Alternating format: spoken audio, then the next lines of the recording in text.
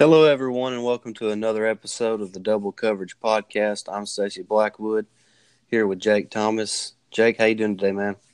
Doing good, buddy. How about y'all? We're doing pretty good. Well, we just wanted to get back with y'all and kind of do it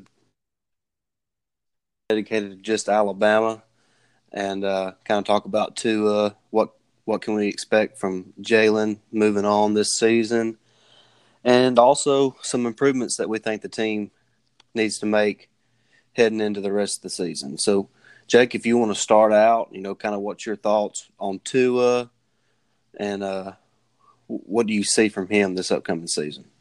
Well, the updated Heisman odds come out just a couple of days ago, and he was at the top. I mean, to be a sophomore and has only played in pretty much a game and a half, you could say, to be a Heisman candidate, that's noteworthy.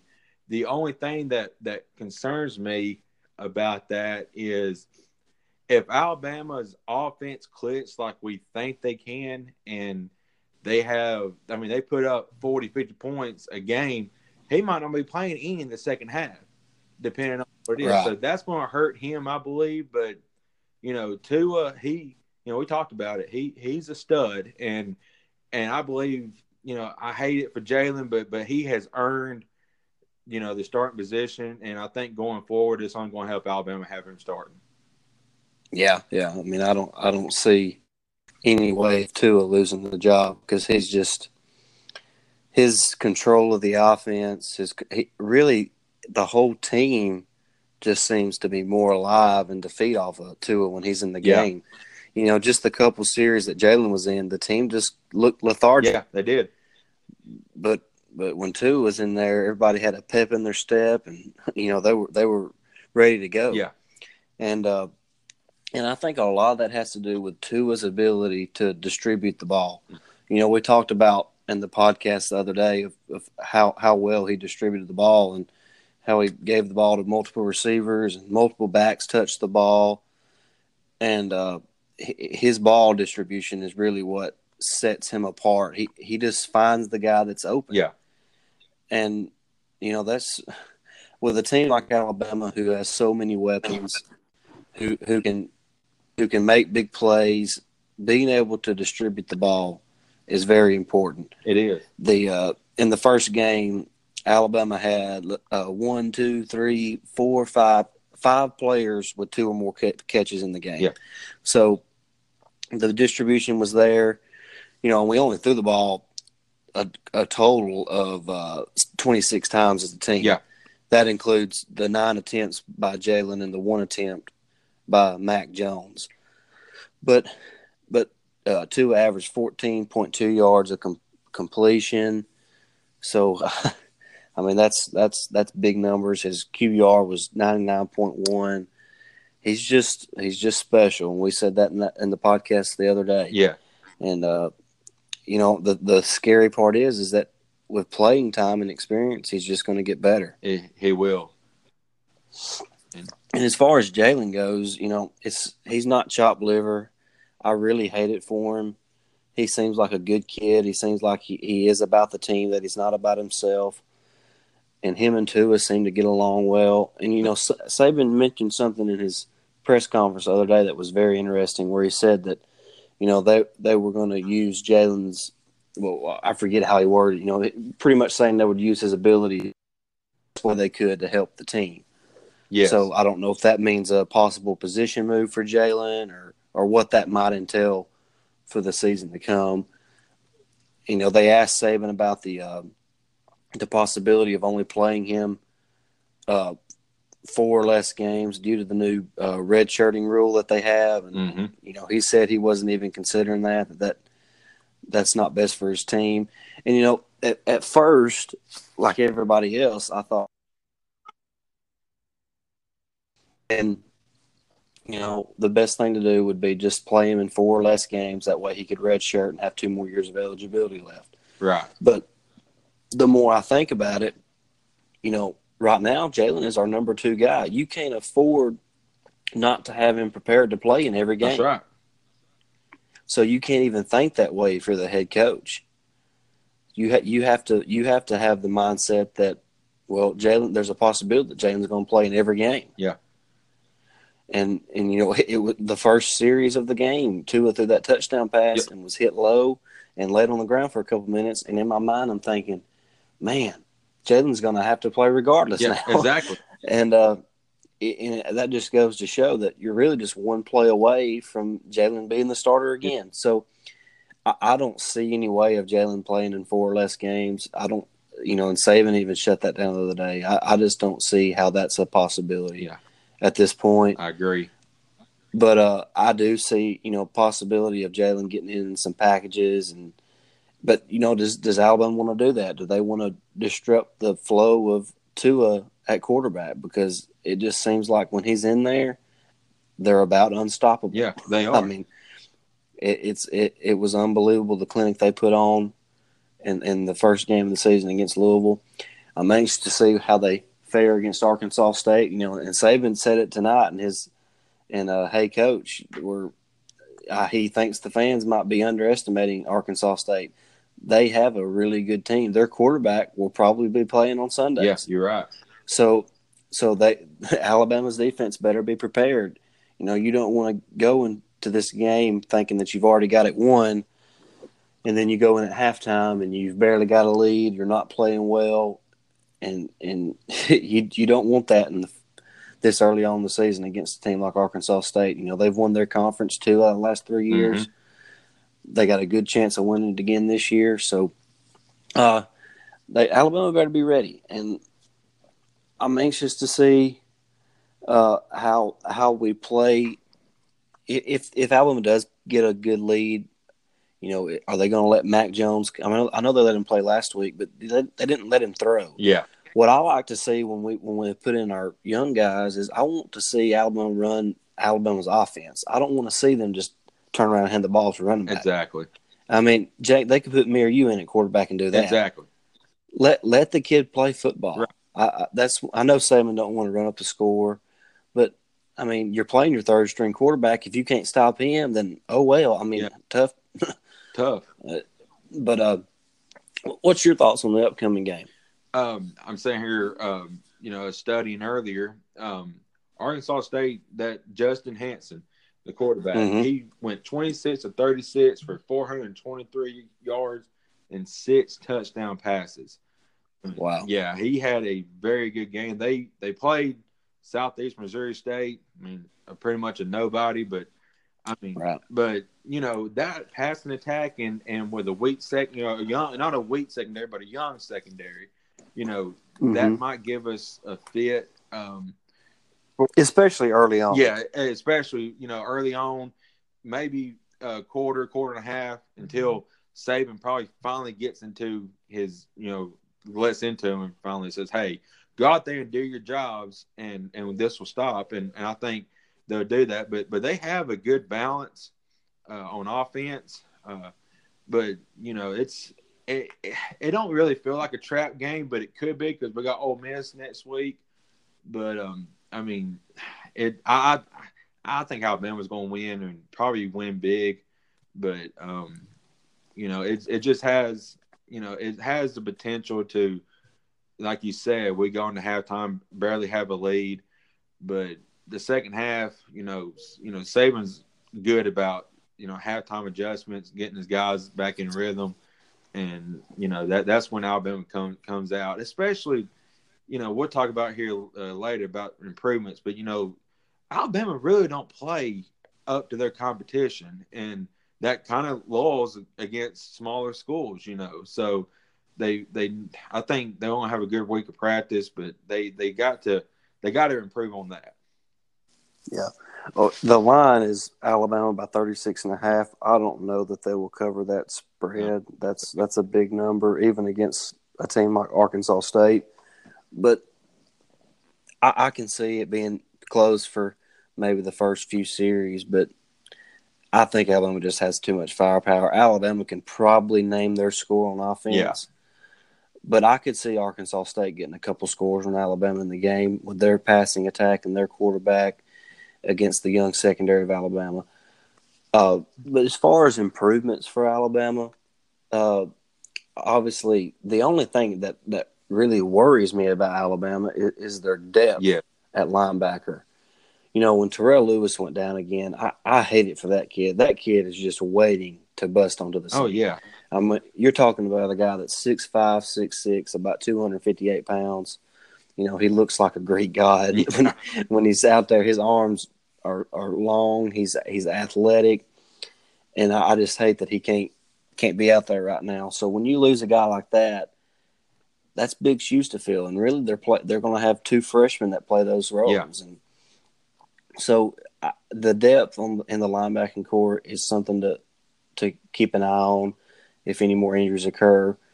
And one thing is the inside linebackers. Other than Dylan Moses and Mac Wilson, there's really no experience Mm-hmm. in the middle linebacker. Josh McMillan got to play a lot last week, and Markel Benton played some too. And I think that's probably the biggest reason Mac Wilson didn't go back in the second half when he got injured, is just so McMillan and Benton could get some playing time inside in case something does happen. That's right.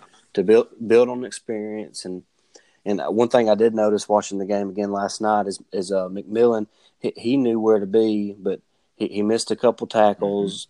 I mean, he was there, but he missed a couple tackles. Benton was pretty much in position, but they just got to learn. Now McMillan's played some before. Last year he played in some reserve roles, but he's a redshirt sophomore now. Benton's a redshirt freshman.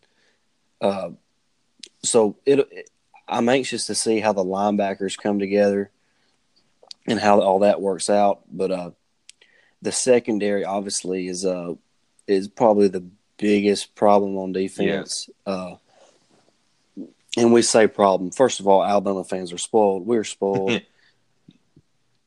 90% of the other teams in college football would take what we have in the secondary right now. Oh, yeah. So, and it's really just more about experience. We know they're talented. Exactly. I mean, all of them are 4 or 5 star players, so we know they're talented. It's just getting that experience in, knowing where you're supposed to be, when you're supposed to be there, and then making the play when you're there. And we've seen Deontay Thompson play well. I mean, he was one of the highest rated defensive players in the country last week. He was all over the field. He did miss a tackle or two, and a lot of that had to do. He was flying in aggressively, and he would lower his head a little bit, and he would lose sight of the offensive player. So he whiffed on a couple tackles, but he's a really talented player. Shaheem Carter's he played a good bit last year, so he's got some experience. But other than that, Diggs he's went back and forth from offense to defense. He played defense last year, but he was injured some. Yep. But he does seem to be one of the alpha dogs back there in the secondary. And the thing that I do like about all these guys is they seem like they are willing to hit. Both corners, they are flying to the ball, but they're all good size. Yeah. I mean, Trayvon Diggs is 6'2", 199. Wow. Surtain Jr. 6'2", 202.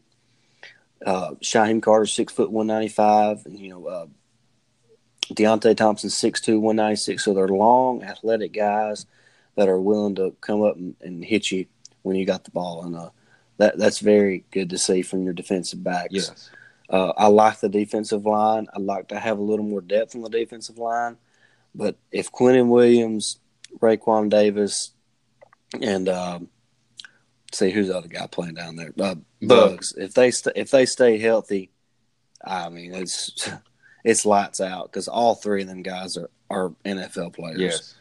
And LeBron Ray played a lot the other night. He's a true sophomore from Madison. He's 6'5", 294, and when he got there, he was about 265. So he's already bulked up a good bit. He's a good-looking athlete, a young guy who's going to provide depth this year. We did see a lot of some of the big junior college nose guard from California. I'm not even going to try to say his name. Tavita Musica. Big number 91 at 6'1", 338. He played some. Johnny DeWhite's a redshirt senior who's been around the program. Maybe not the most talented guy, but he knows where he's supposed to be, and he can make plays for you. Yes. So there is talent there. It's just a matter of providing that experience or getting that experience to provide that depth. And another player I want to mention is Fadarian Mathis. He played a good bit. He's Quentin Williams' backup at the nose guard position. He's a redshirt freshman from Louisiana at 6'4", 310. I think he has a chance to be a really good player, but he's green. He's got a lot of growing up to do. Not so much physically, because like I said, he's already 6'4", 310. But just learning what he's supposed to do and keeping good gap integrity. And I think he's going to be a really good player. What you noticed most on that defensive line in that first game was the ability of all three guys to get penetration in the backfield and get tackles for loss. Oh, yes. And I think that's big. It helps our young secondary. It helps our linebackers who are not quite as experienced as we've had. So I really like our defensive line, like everybody else does. They're really talented, and but the improvements to me is kicking game. Yes, and that is field goal kicking. I don't know what kind of curse Alabama has, but man, they cannot find a kicker. They can't. I don't understand it. The kid missed an extra point. He missed a field goal. I think if I practiced for a week, it'd be hard for me to miss an extra point. Right. And I know it's different not having the pressure on me, but I don't know what the deal is with them not being able to find the kicker. But to me, that's the area improvement that Alabama needs to work on the most is the kicking game. And that includes punting. I think we got a good young punter, but he's green. Yeah. He doesn't have any experience. Skylar DeLong, he's really talented. He's got a big leg. Saban said he really needs to work on his directional kicking. That was something that J.K. Scott was just masterful at. I mean, he'll probably be in the pros for 20 years kicking. So that's the area of the team that I think needs the most improvement is the kicking game, and most specifically the field goal kicking and the punting. But I think the punting will get there relatively quickly, and I'm not sure we'll have to punt it a whole lot anyway. Right. What's your thoughts, bud? Yeah, you're right. We kind of got used to seeing J.K. Scott back there kick the ball. You knew he was. If we was down at the 20-yard line, we didn't move the ball last year. He could punt it to the 10-yard line on the opposite side and put him in bad field position. I mean, he was a stud punter. Yeah. But the kicking game is got to improve, and I want to touch on the linebackers again.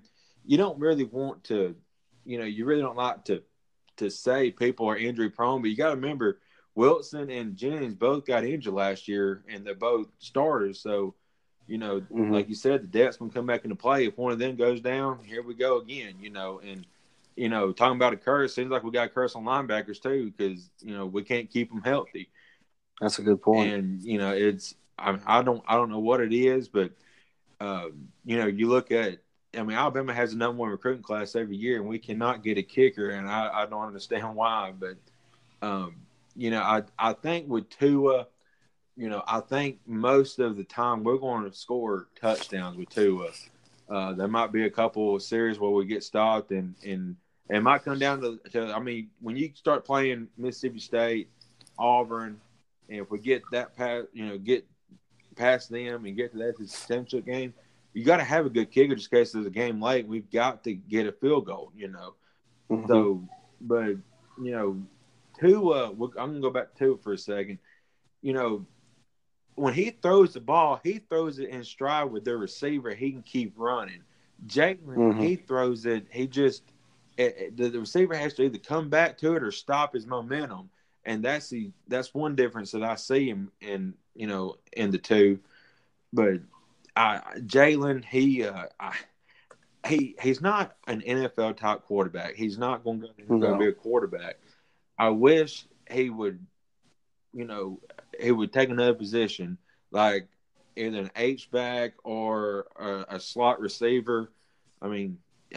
His speed and his athleticism would be good in one of them two positions. But, it's going to be a fun year. Like I said, LSU, Mississippi State, I'm not going to count out A&M, and Auburn is probably going to be, our toughest. I'm really not going to count on Ole Miss either. They look good their first game too, but Their defense is pretty bad, though. It is. I mean, the Big 12 don't play defense, so they scored 40. I think 47 on Texas Tech. Right. But it's the defense is bad. But I think it is at Ole Miss this year. Am I not mistaken? It is. It is. So, but the tougher game is going to be LSU, Mississippi State, Auburn, and if we get that far, the SEC championship game, either with Georgia or like you picked in the last podcast, South Carolina. So, right. But yeah, it's going to be a fun year, and I'm ready for it.